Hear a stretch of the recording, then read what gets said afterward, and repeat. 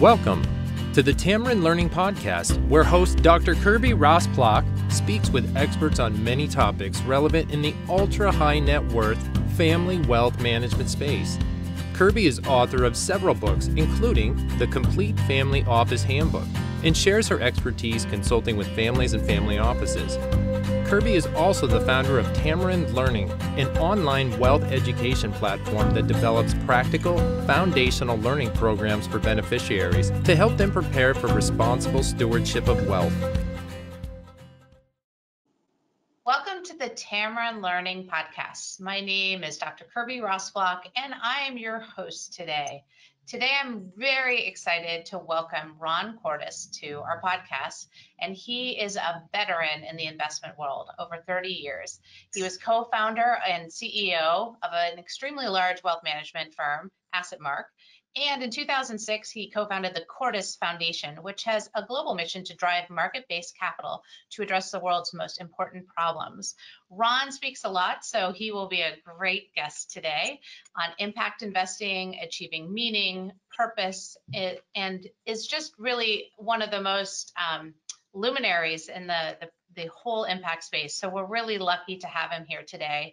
And he's been featured from the Wall Street Journal, Fast Company, Barron's, Forbes, and pretty much all the top wealth management, investment management, and news publications. So we're thrilled to have him here today and to talk more about his own story, because Ron and his family were kind enough to share in the second edition of the Complete Family Office Handbook more about their family foundation, their impact family office, and what they're doing and the whole setup and story. So Ron, thank you so much for being here today.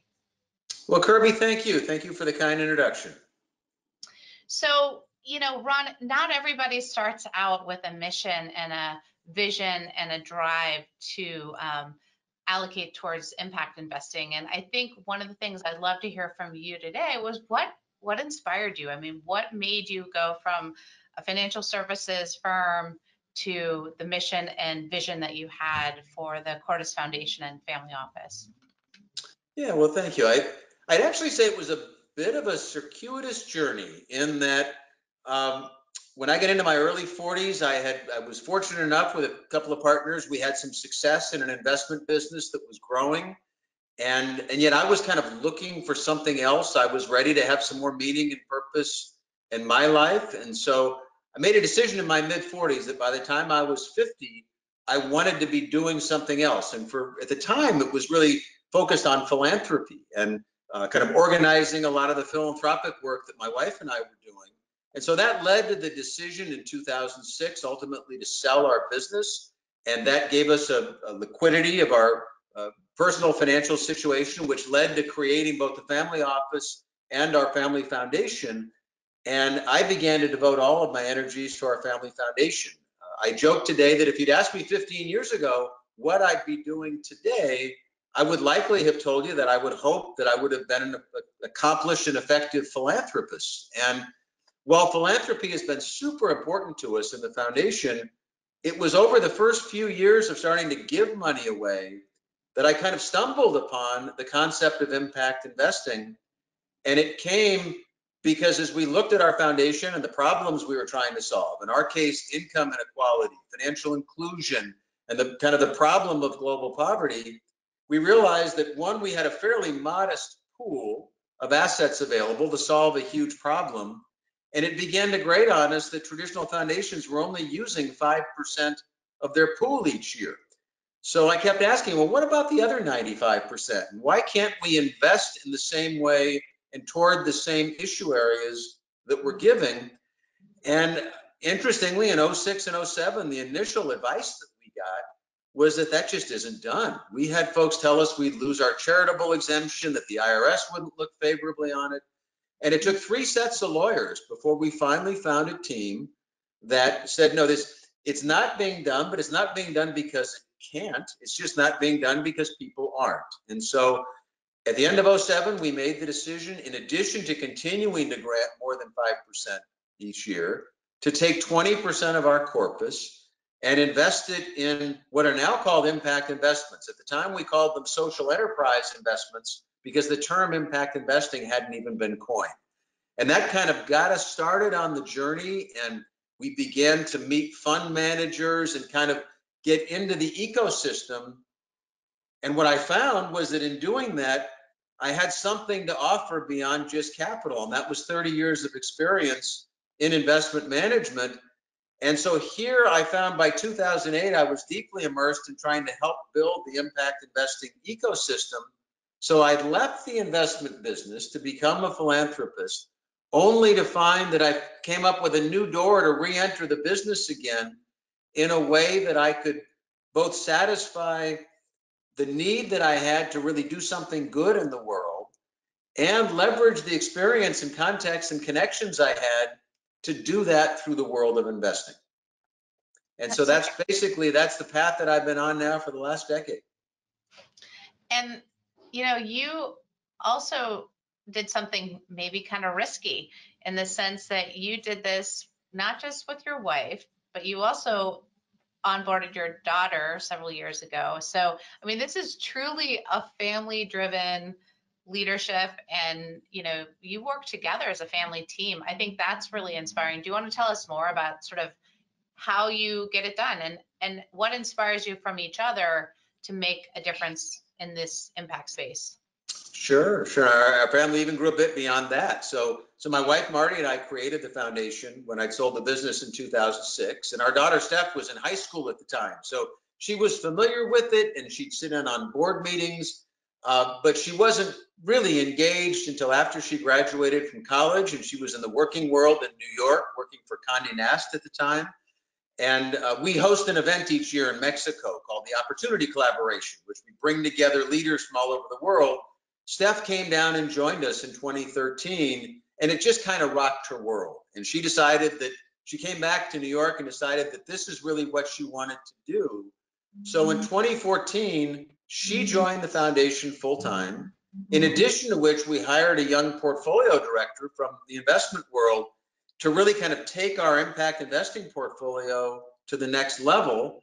And so we brought the next generation of the family in. He was a millennial as well. Fun story there is he and Steph ended up falling in love. His name's Eric Stevenson, is our son-in-law now. And so it truly is, we've had 4 of us now in the family adventure. But it's kind of funny. So when Steph and Eric came aboard in 2014, Marty and I were proud of the fact that we were about 40% invested for impact at the time, which then and probably now is about literally 40 times the average investment in a foundation to impact. And yet millennials have a different way sometimes of looking at things. So one of the things that Steph and Eric asked is, well, why aren't we 100%? And they began to introduce us to this community, which is now the 100% Impact Network, part of the Tonic Group, of families that were committing to go 100% to impact. And candidly, Kirby, we didn't have a good reason why we weren't 100%. We just kind of hadn't gotten there yet. And so Steph and Eric committed that they wanted to take us there. And in 2015, they represented us at a White House convening where amongst 20 major foundations, we all committed to moving toward 100%, and we're able to complete that in 2016. And so what we love about, they brought the millennial approach of, again, we were the baby boomers feeling like, hey, we're ahead of our peers. And they were kind of the old RFK quote, like, why not, right? Why can't we go 100%? And also inspired us. They do a lot of work now with Nexus Global to really kind of help other multi-generational families think through how they can also put their assets to work in this same way. Yeah, I mean, it's an incredible testament to the trust building, but also the connection that you have as a family, because I mean, that's a huge step. I don't know the statistic, but you probably do. I would venture that less than 10% of foundations are in your 100% Tonic group. I mean, probably even less than that, maybe 5%. So it's a huge statement to go 100% impact. Tell us what that was like to package and think about the asset allocation and think about the overall risk. I mean, I also at some point want you to talk about returns, because everyone loves to talk about, oh, you have to sacrifice returns in the impact space. I'm not a believer of that, but I love your perspective too about just moving into that direction of 100% allocation. What did that look like? How did you tackle that thesis? So Kirby, we actually, it turns out, did it in about the reversed way that most people do. So we did the harder stuff first. So the early impact investing that Marty and I did in 07 and 08 was all private investments. So private debt, private equity, individual investments in companies and enterprises. And when Steph and Eric came aboard, our public investments, both equity and fixed income, were all still invested conventionally. They were actually invested with my prior firm because that was just a natural place, family office, et cetera. I mean, I had a lot of confidence in the investment ability of the folks that I'd hired and worked with. But my prior firm never really had an ESG or SRI focus. And candidly, even in 2014, 15, I was living in the old SRI world. I really hadn't appreciated how far that public world had gone from kind of the old exclusion and accept a lower return SRI world to the ESG world of being able to have to really demonstrate that you can deliver a commercial market return and have impact. And so it was Steph and Eric kind of bringing Marty and I the data and saying, well, here's all the studies, right? It's not just our word for it. And they did a very nice job of compiling it. And so we moved our public equities. Ironically, the very final thing we moved was cash. And that was really, again, them coming back to us and sharing CDFI opportunities and some other ways in which we could make sure that the cash we kept available for grants and other things was at least doing no harm. And also, positioned where it could be helpful in communities that were underserved. So it took us about 1.5 years to get fully invested. And I would say that, our returns have been certainly on the public markets consistent with where they were before. And actually, ESG has been a great place to be over the last 12 months. I mean, a lot of the ESG managers that we have performed very well. A lot of the thematic areas in which ESG has been strong have been outperforming in the market. So we haven't seen, I'm a firm believer like you that you don't have to give up performance. And I think the best example we had was early on, we were proud of the fact that we started impact investing in December of 07, when Marty and I convinced our board at the time to let's do it. Let's allocate 20%. I remember saying at the time, this is new. We've got the legal ability to do it, but there's not a great track record of other foundations doing it.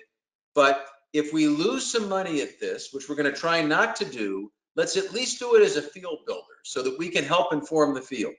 Yeah. And so we became fully invested in that 20% in August of 2008, and then the world as we knew it financially kind of ended in September.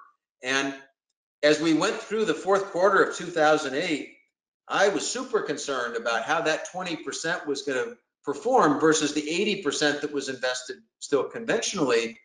And wouldn't you know, when all was marked to market at the end of the year, because they were all private deals, that 20% was not only not the worst performing, it was the best performing. It was uncorrelated to the market. Things like microfinance, small business loans, working capital, trade finance. So that part of that gave us the confidence, having lived through that kind of stress test, that if this portfolio can perform well in 2008, we went back to the board at the end of 2008 with those results and said, let's take 20% and move it to 40.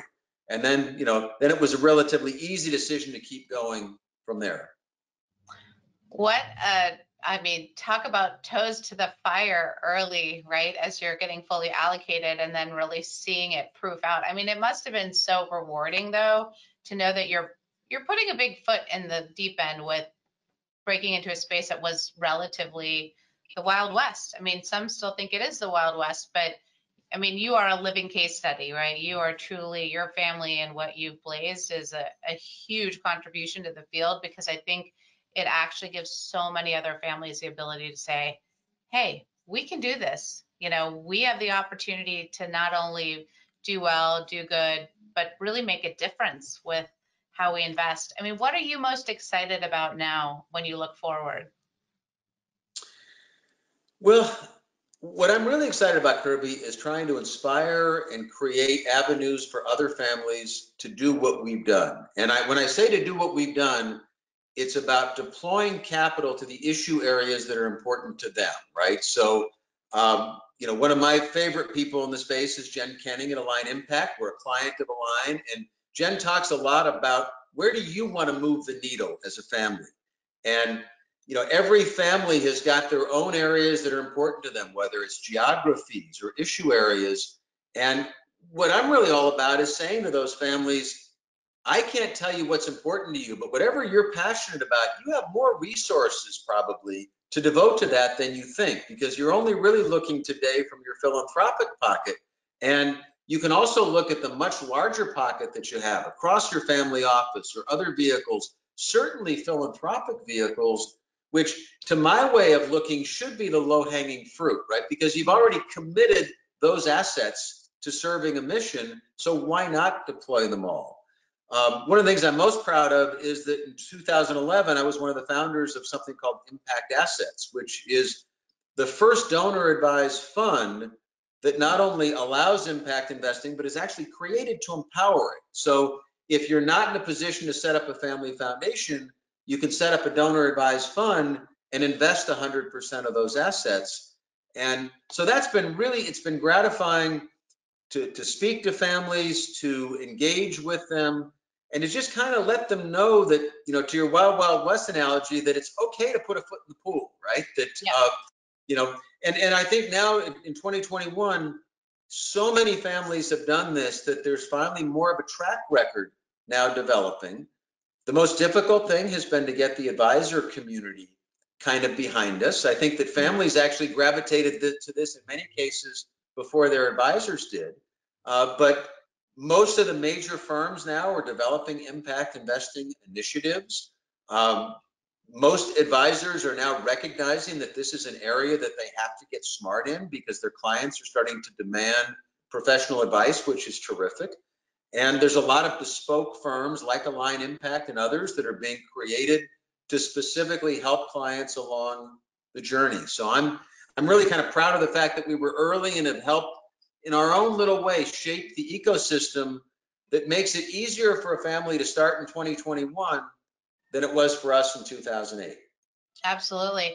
Well, I mean, we've certainly lived through unprecedented times, right, in the last 2 years, and perhaps even longer. As we look out to what's ahead, and we're dealing with sort of the ongoing, I mean, the long hauler syndrome for those who had COVID and had negative effects from it, but even our economy kind of has a long hauler sort of symptom, right, from all the COVID malaise. And I mean, I don't know if you want to speak to it, but I would imagine that this has maybe lit a fire under a lot of families who say, wow, there is so much need and there's so much important work that needs to be done. And, we were happy to invest through XYZ firm, and they're great and they're traditional and they're, tried and true, but it's time for a change. I mean, we can't not take recognition of all the, tragedy that's on our news every single day. And I just wonder, as you see and look out at the landscape, I mean, I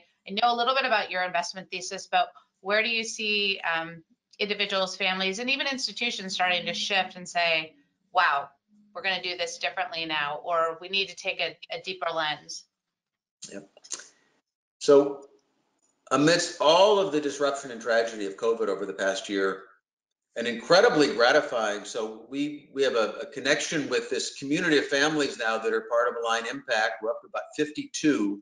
We added more families in 2020 than we had in any prior year, which at first might be counterintuitive, right? With folks, I mean, this is a big decision for people.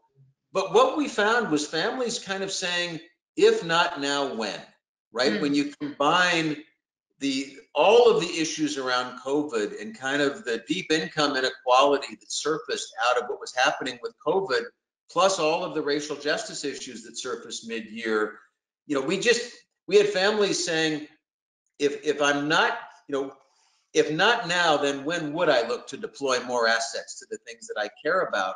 And so there was this feeling that folks were stepping up and saying, I want to put my resources to better work. So that's just been really gratifying. What I have found that's interesting, because I work with a lot of foundations, is there does today still seem to be a difference between kind of founder-driven and founder-run foundations and foundations that may be a few generations removed from the founder. I found that the more institutional the foundation is, the more it's run by, really talented, qualified people, but not necessarily the folks that put the assets in, the harder it is sometimes to make big decisions. Sure.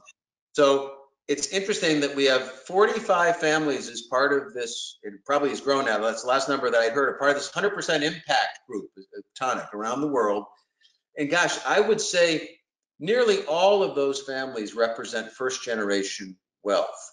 And so it's folks that were kind of entrepreneurial, most of them in their nature, right, which generated the wealth to begin with.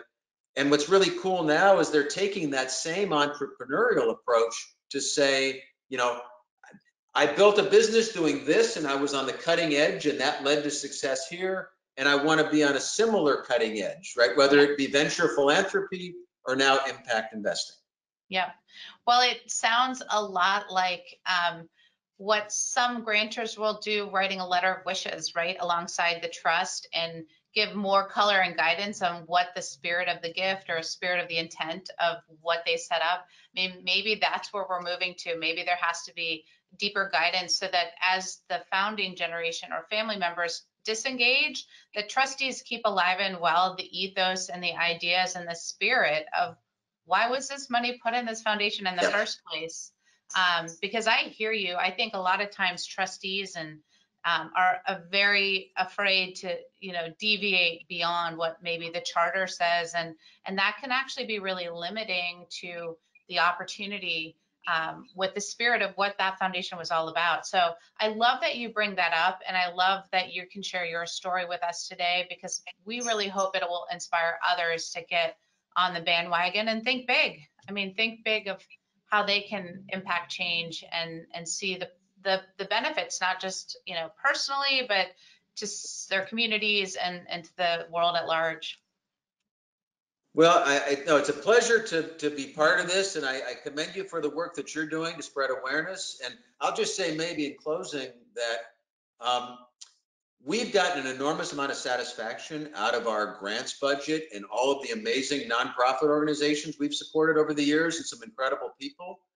I would say we've also, though, gotten an amazing amount of personal satisfaction out of supporting entrepreneurs from an investment side, right? So we feel like here we've got this double opportunity to deploy capital in ways, and on the investment side, we're developing a track record that says we can earn market returns while at the same time really putting money out that addresses issues that are really important to us. So I try to share with people that, and in fact, we found in multi-generational families that impact investing is often the thing that brings that next generation in. They're not necessarily excited about sitting in on, an investment meeting where they just simply talk about, the very basic things about returns and standard deviation, et cetera. When you start to sprinkle in impact investments and they can start to make a connection to solving problems, that's also a really interesting way of kind of bringing the next gen in. I think it's a brilliant way to close, because I think it's hopefully going to be a call to action and an invitation to say, this is how you can make meaning too and co-create, right? You've done that with Steph and Eric. You're co-creating this new generative path that's personally rewarding. You're strengthening family ties, but you're also doing so much good. And I think that's another really compelling thesis for why, putting your toe in the water and seeing how it works out. Because if it does inspire, right, that rising generation, imagine how much more they'll care, how much more they can do, how much more change can be affected. So Ron Cordes, thank you so much for joining the Tamarind Learning Podcast today. You were inspiring as always, and I'm so grateful for your involvement today. Well, my pleasure, Kirby. I very much appreciated joining.